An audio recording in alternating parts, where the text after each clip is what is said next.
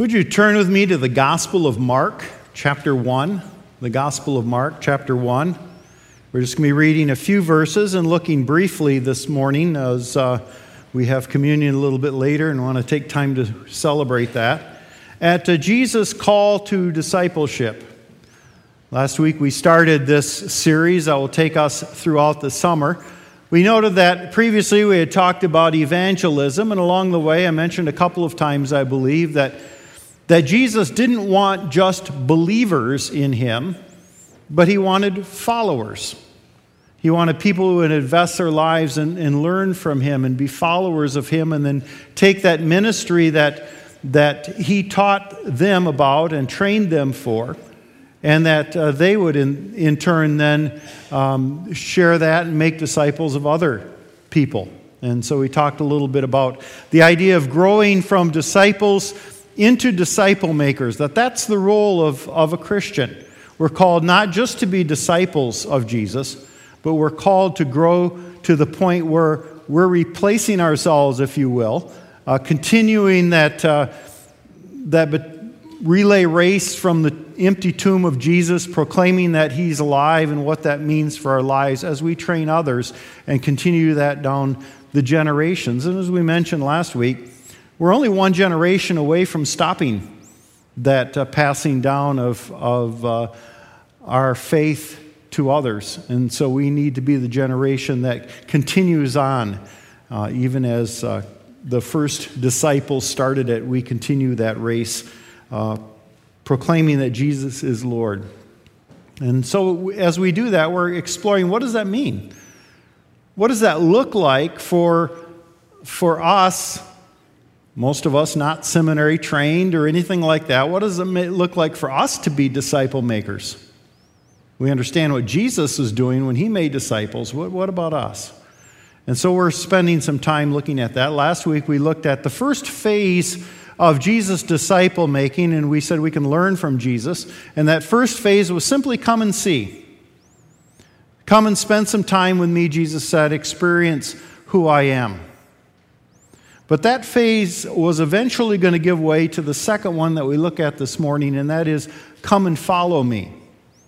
At a certain point, there needs to be a commitment, a decision that is made to not just experience Jesus, but to follow him. And that's what we're going to look at this morning. It's kind of interesting because we're going to look at the call of some disciples. And if you just looked at Mark, you would assume that this is the first time they've met Jesus.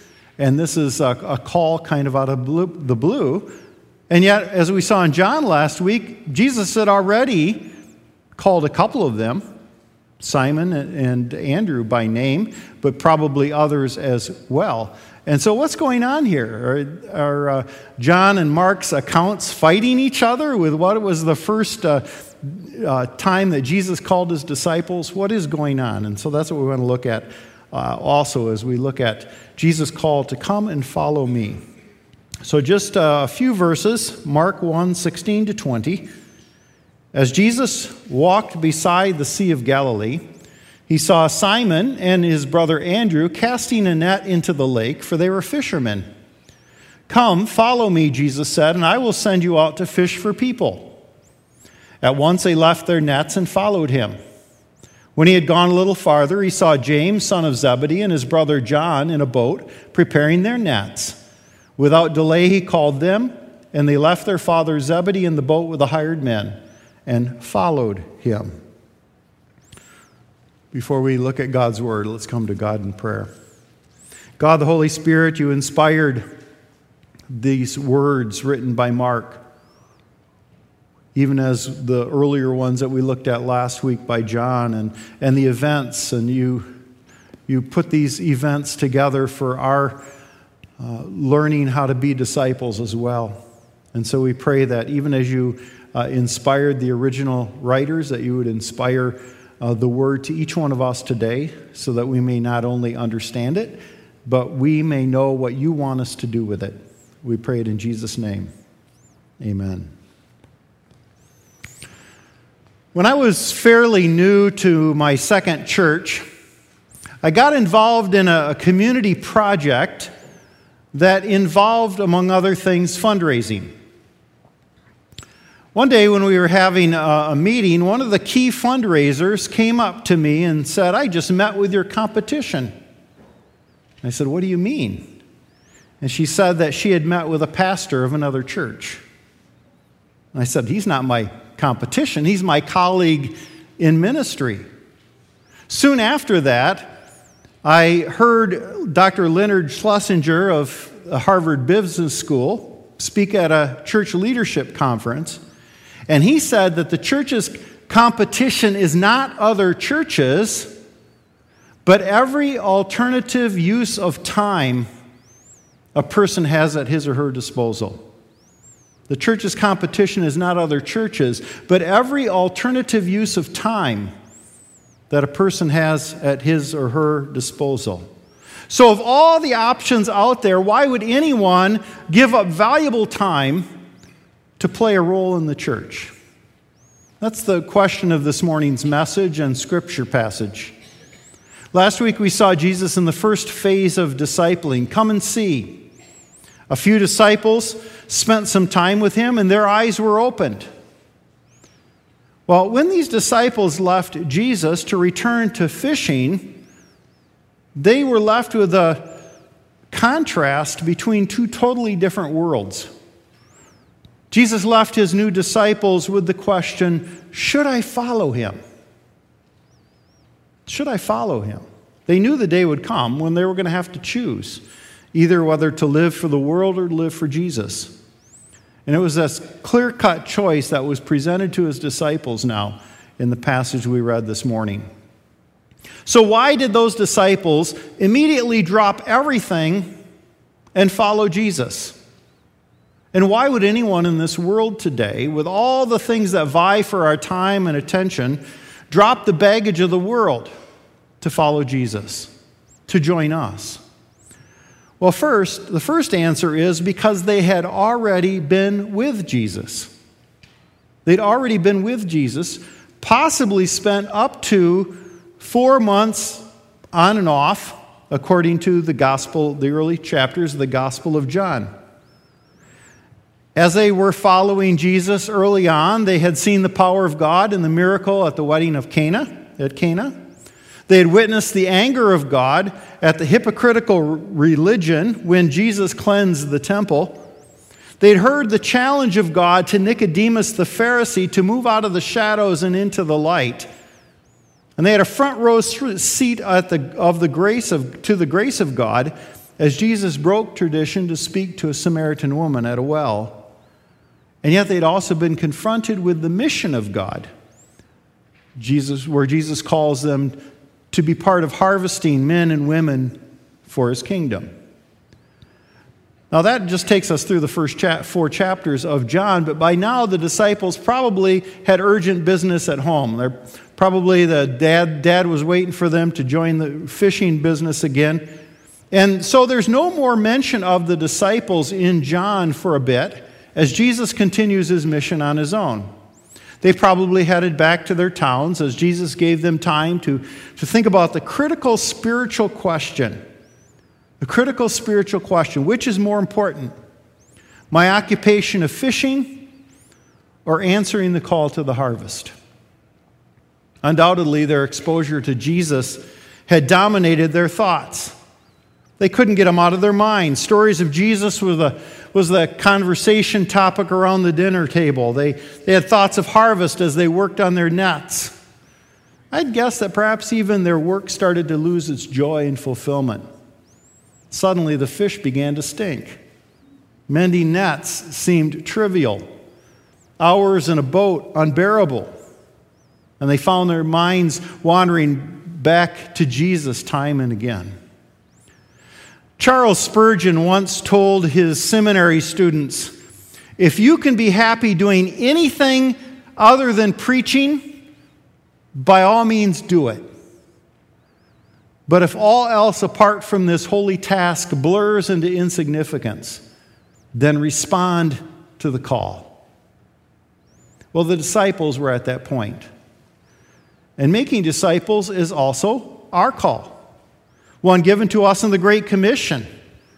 When Jesus said, "Go, and as you're going, make disciples of all nations, baptizing them and teaching them everything I've commanded you, and I'll go with you. I'm with you always." That's a call that wasn't just for those first disciples. That's a call that continues to us today. But we have to be very clear that we will not be the ones to convince people to come into the kingdom, to convince people to become a disciple. We will not be the ones. It's only as we help disciples see Jesus and experience Him in their lives that they'll drop the baggage of the world for something and someone far more important. So first, the first phase is important. Come and see. Experience Jesus. Spend some time with Jesus' followers in the church and the like. That's an important step one. But that's not it. There's more to it. And the second reason I think they'd followed Jesus at this point was that He gave them an invitation, not a responsibility. At least at first. They gave them an invitation and not a responsibility. Follow me is a simple invitation. Notice what Jesus did not say, at least right away. He did not say, "Follow me and I will make you leaders and preachers." He did not say, "Peter, the future of the church is in your hands. You'll give the inaugural sermon for the church at Pentecost and be its first pope." Certainly didn't say that last part. He did not say, "John, you will be persecuted and imprisoned for my sake." Jesus knew they weren't ready for such information or responsibility. They had to be prepared. And in fact, Jesus assumed the full responsibility Himself. Notice what He says, "Follow me and I will make you." I will make you. He would bear the weight of their training. He wouldn't ask anything of them that He Himself had not shown them. So Jesus' primary method of discipling was exposing them over and over again to ministry opportunities that He initiated and He modeled for them. Today, new disciples come into a church, they come into a Bible study or small group or into maybe a personal discipling relationship. They come on the basis of a simple invitation. The discipler takes on the responsibility to train them. And so, as a church, as disciple makers, we need to take seriously our responsibility to train people to know their spiritual gifts, to train them to do ministries, train them to grow in the faith. That's why God gave certain spiritual gifts as equipping gifts. As the Apostle Paul notes in Ephesians 4, it was He who gave some to be apostles, some to be prophets, some to be evangelists, some to be pastors and teachers, to prepare God's people for works of service, so that the body of Christ may be built up until we all reach unity in the faith and in the knowledge of the Son of God and become mature, attaining to the whole measure of the fullness of Christ. There are some people who are ordained to do specifically that sort of training mission, and yet all of us are called to be disciples. And all of us are called in our own way to not only make disciples, but to baptize them, that is, bring them into the church, and teach them through our lives, through bringing them into connection with some of these people with equipping gifts and the like, to be disciples themselves. So the disciples dropped everything to follow Jesus, first because they had been with Him previously. Secondly, because He gave them an invitation, not yet a responsibility, and promised that He would train them for the responsibilities that would come. But there's one more reason without which they may have considered Jesus' call boring. Why would we want to do that?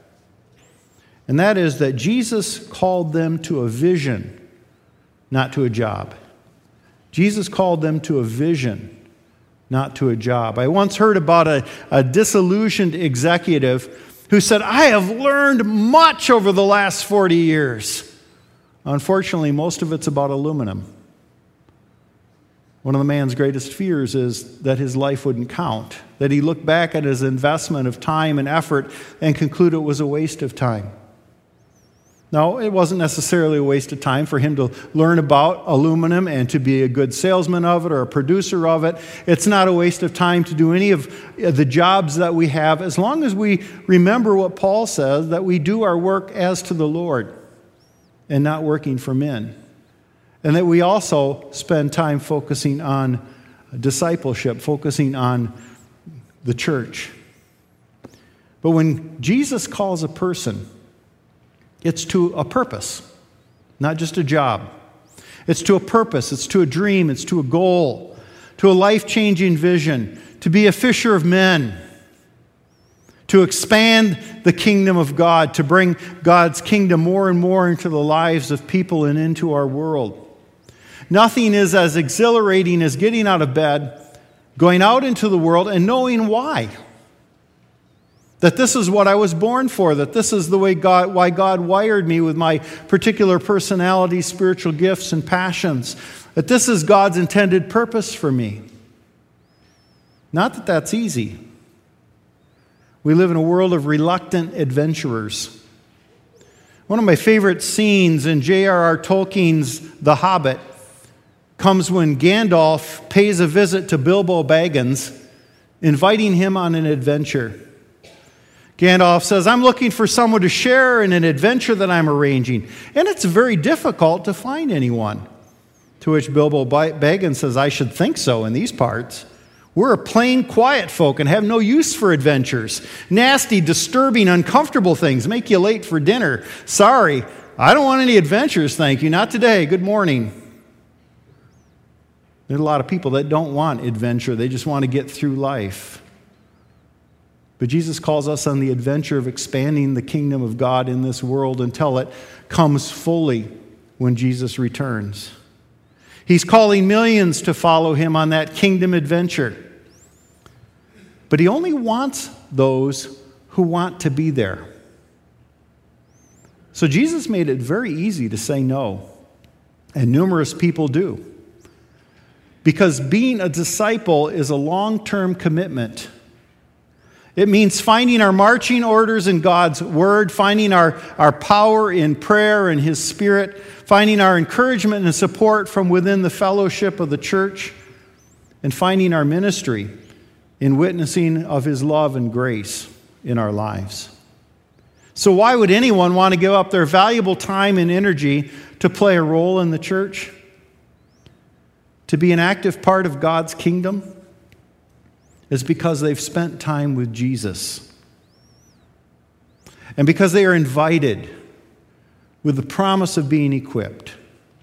And because they have seen the vision that the church is the hope of the world and that they can play a role in it, that they can make an eternal difference. Jesus invites us to follow him and to invite others to do the same. Will we join the adventure? Are we part of that adventure? Let's pray. Jesus, we thank you for your willingness to allow us to be part of your adventure, your kingdom adventure. We pray that we may be willing to commit ourselves to that. We pray that as we this morning come around the table and remember what you have done for us through your death on the cross, that we might be further motivated to be part of that adventure with you, to be disciples growing into disciple makers who bring others along with you, bringing them into the kingdom and bringing the kingdom more and more into our world.